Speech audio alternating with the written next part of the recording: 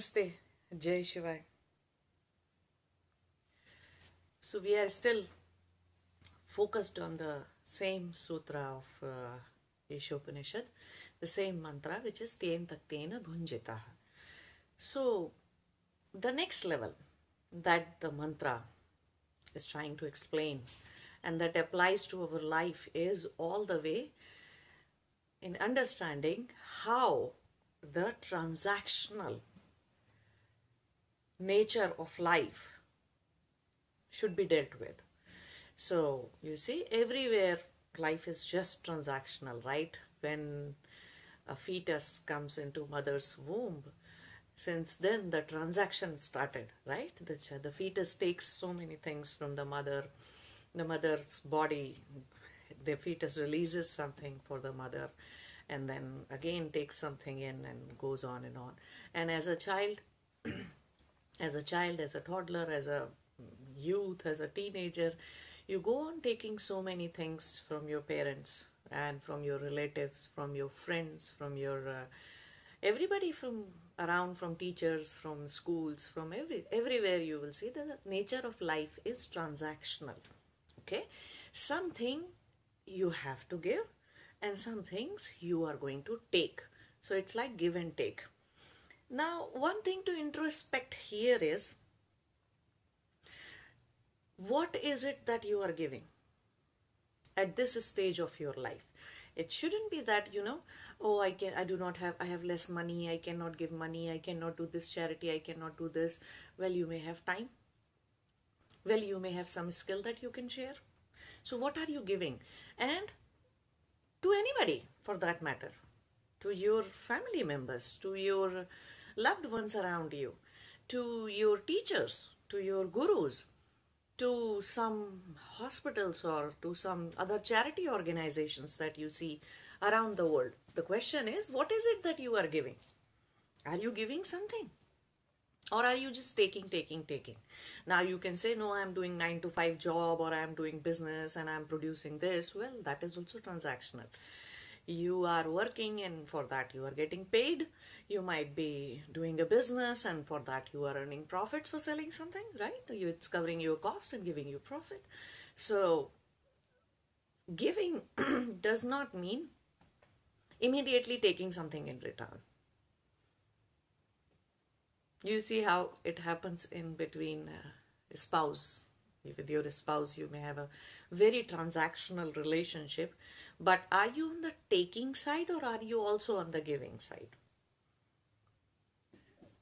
Very, very deeply think about it. Right? And why I'm saying this is, if you are a man, you may say, oh, I'm earning for them and I'm doing this for them and I'm taking care of their financial security and this and that. Similarly, a mother may say, okay, if it's a non-working mother, she may say, oh, see, I'm providing emotional support to the family, I'm working for them, I'm giving them food and everything and clothes and this and that. At the same time, I'm teaching the kids and I'm doing all of this. And if it's a working mother, then on top of that, mother is also taking care of finances and financial things. Duties. We are not talking about duties and responsibilities here. So don't think of giving and taking in terms of fulfilling your duties or getting something in return as that. So how far can you go into thinking, okay, this is my duty, but this was not my duty and still I'm giving, right? That is what the kind of give and take that we are going to, that this mantra focuses on, not the kind of give and take that is essential or part of your duties and part of your responsibilities. So when it comes to giving and taking, it's not that charity is bad, but a lot of people do charity by thinking that, okay, I'll get a good name or fame as the biggest donator or biggest donor of this thing or that thing. Or some people give because do charity because they have been told by their priest or by their guru or somebody that, okay, give this thing. If you do this kind of charity, then you will get that kind of a benefit. If you do that charity, then you'll get this benefit. So you see, charity for benefits is not giving. Same thing applies for the taking as well. Suppose a charity organization is asking for donations. Not everybody can give. Not everybody can give the same amount. Not holding grudges towards anybody who cannot give, or who may not have resources but they might have time. But some may have, you may reach out to some people and they may not even have time, or right now they do not have time, they do not have money, they do not have anything to give. Although it's hardly you will find such people that do not have anything to give, but life circumstances might be difficult for some people. We do not know who's going through what, right? And they may not be able to give. So not holding grudges, not, saying bad things about, oh, I asked for this kind of volunteership, or I asked for this money or that money, and that person didn't give me anything, or this person didn't give me anything. Well, take that which people are ready to give. It's the same thing with the guru. A guru may be trying not to teach you something today. You may not be ready. Guru may have their own reasons. A teacher may not be trying to give you all the information in the first class. Well, they may have their reasons not to do so. But you are probing and probing and probing and probing and pressing hard to get that. That is a very wrong, that's a greedy approach. That creates a bad sanskara in your chitta, in your mental, emotional, behavioral patterns warehouse that we call chitta. It creates a bad sanskara. Do not take if somebody is not ready to give. And this applies into very close relationships also.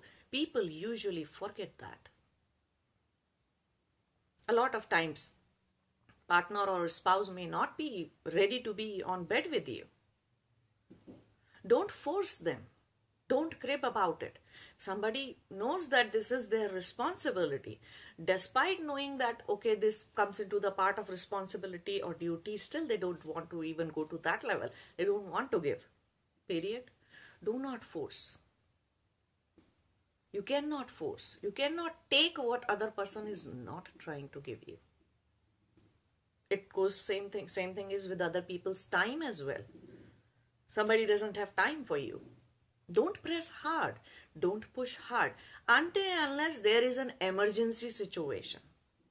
Now, rules for emergency situations: if you need money in emergency situation, if you need somebody's time in emergency situation, if you need some kind of a service in your emergency situation, that's a different thing. Don't apply this rule of giving and taking blindly onto any situation. Apply it only to the extent of that, okay, you wanted and somebody doesn't have time, that's fine. No need to crib about it. No need to complain about it. No need to go on lecturing about it to the other person that you don't have time for me, you don't have time for this, you don't have time for that. Well, if they thought it was important for them that they can give to their partner or to the other person, they will definitely do it. So think about it, introspect, whether you are giving or whether you are receiving. On both sides, just introspect about it. Why should other person give this to you? Or if they are giving, did that made you content? Did contentment happen to you? There are people I have seen, no matter what you get, no matter how much you give, contentment never happens to them. Whether it comes to knowledge, whether it comes to wisdom or something, or whether it is about, money or resources or services, or whether you out of compassion, compassion and love, you might be giving a lot of love, lot of compassion, lot of things you might be doing, even in your family, even with your relatives and everybody. Still, in some people, contentment is not going to happen. No matter whatever amount of time you give it to people, contentment is not going to happen. They are looking for it again and again, over and over. Then that is their greed. They have crossed the boundary of need and they are onto the greed side. You can fulfill, anybody can fulfill anybody's need, but nobody can live for other person's greed. Greed of love, greed of time, greed of, whatever, money, resources, skills. Now the same thing, happens with a lot of people when they are praying. There are two different types of prayers that has been explained in this, through the explanation of this sutra, Tena Taktena Bhunjita, that one is the prayer where you are constantly asking God, give me this, give me that, give me a, $1 million lottery, or I want to give me this car and give me that. So one type of a person goes on praying and asking for things, this, that, everything. Give me love, give me relationship, give me this, give me that. Okay. Another kind of a person also prays, but what he or she is asking is, give me that which is according to my karma. Now, you may say that I don't know what all is according to my karma. You may say that I don't know my karma. I don't know what all good or bad deeds I have done and what to ask for it and what not to ask for it. Then forget about what karmas were given to you previously or what karmas you did in past lifetime. So don't go that far back, okay? Just go last 1 year back. See what karma you have done. What karma you have done. How much giving you have done. Selflessly, without expecting anything in return. How much you have done. And if you have genuinely done it, you have genuinely done a whole lot of good karma in last 1 year, then ask God today that give me the good results that I deserve for this karma. Same thing is with your spiritual practices, right? A lot of people go on asking for this experience, that experience, this thing. Nobody is asking.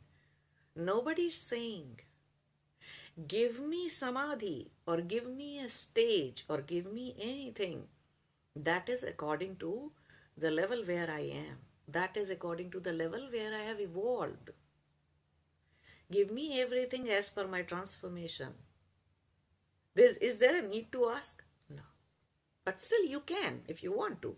You can ask. You are doing all your efforts. You are doing that, God, I'm doing all my efforts. Still, this thing I'm not able to handle on my own. Please help me. Please help me cross this level. Or please show me some light.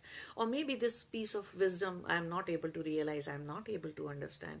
So just throw some light and show me where I can, improve upon. A lot of people tell me that even this happened with me as well when I was having in 2011, when I had a very 20 minutes of 15-20 minutes of glimpses of samadhi and the absolute, and when after like say 5-6 hours when I was out of it, that impact of that 15-20 minutes stayed for 5-6 hours, and I got a whole lot of wisdom. But then after 6 hours I almost came to crying, thinking that why didn't that state stayed? How did I lose it? Why did I lose it? And immediately the first thought that came to my mind was, oh, maybe I'm not ready. Maybe I'm not worthy of it now. I'm not evolved enough to hold it. Then for couple of hours I felt very bad about myself, and then immediately after a couple of hours a thought came to me that, see, if this has happened, if I have seen that absolute reality for 15 minutes, then I might have done something right and I have reached that stage. So how about this time I go all the way, not leave any stone unturned, and prepare myself in such a way that this time when it happens, it ends. It happens, it stays. the enlightenment happens, stays and stays forever. Doesn't go away.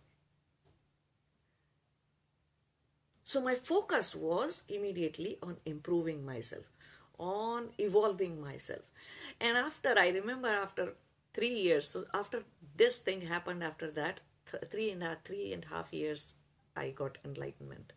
I attained Nirvikalpa Samadhi, but even before that, around 3 years of time, I started thinking that it's high time. I've done everything. What is there for me to leave? What else is there for me to surrender? That is when after 6 more months, I came to realize it's prana. I'm so attached to my prana. How about I stop prana today? That's when, that night, enlightenment happened and Nirvikalpa Samadhi started. So you see, you constantly go on improving upon yourself. You constantly go on thinking about what else is there for me to give. What can I give? And taking also, am I really worthy of, do I really deserve that? Are my karmas accordingly where I deserve this kind of a thing? A lot of people don't think about their karma at all. They just go on complaining. This is wrong in my life. That is wrong in my life. I didn't get money. I didn't get resources. My parents did bad karma. My parents gave me bad genes. This happened, that happened. Well, the whole world is bad and you are very nice. You are saintly all the time. Your karmas are very good. So you see how the focus shifts on outside world, blaming out the outside world for not having the good things or right resources in your life. Don't do that. Don't do that.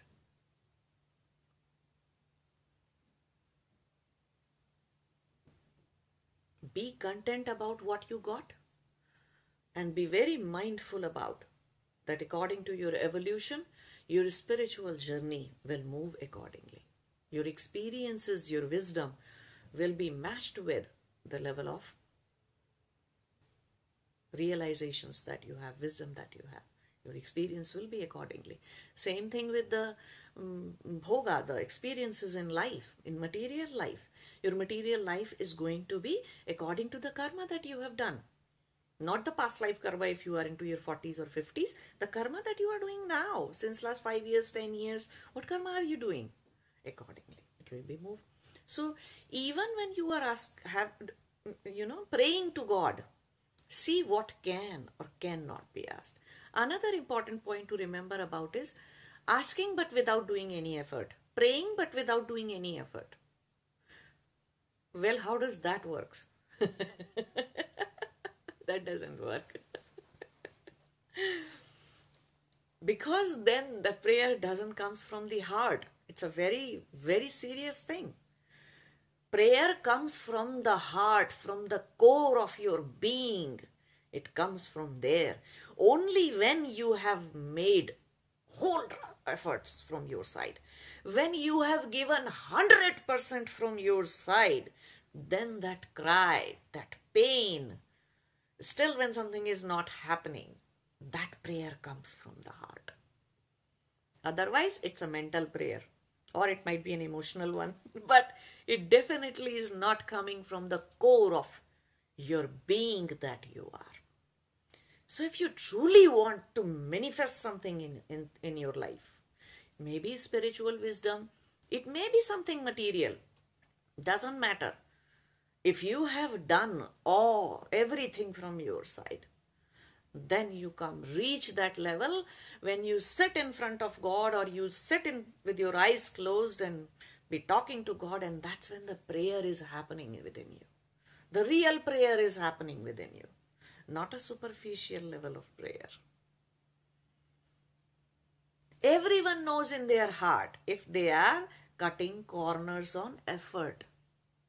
Whether it's a spiritual practice or whether it is some worldly goal, and if it is some worldly thing and you're trying to get a job or you're trying to pass an exam or you're trying to get into a relationship or you are trying to save your marriage or you are trying to save a relationship with your mother-in-law or whatever that is, if you have not made enough effort, every Atma, every being knows that.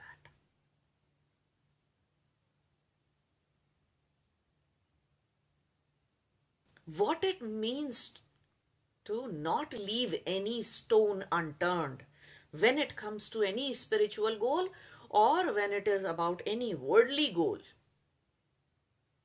Yeah, I tried. I did this, it did not work. I did that, it did not work. Now I am waiting for God to give me. Well, keep on waiting. Nothing is going to happen. Your prayer is not happening from the core of your being. That call to God is not even going, not even reaching there. Not at all. Because in your heart you very well know you could have made efforts, but you did not. You could have done something else, but you did not. I'm not talking here about that you start beating yourself on the name of, making efforts that I did this, this did not work, that did not work. No, complaining. Sorry. Oh, I lived my whole life for this person, still he didn't change, she didn't change. Well, did you change? You made efforts and still complaining since last 10 years about the same thing. You never change. How will they? How can you expect somebody else to do that, right? So this is a very important thing to understand. Nature of the life is transactional.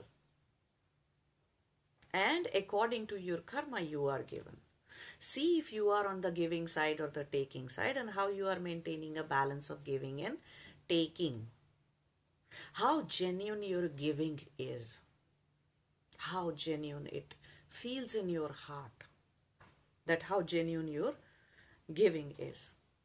And praying with efforts, not without efforts. Okay.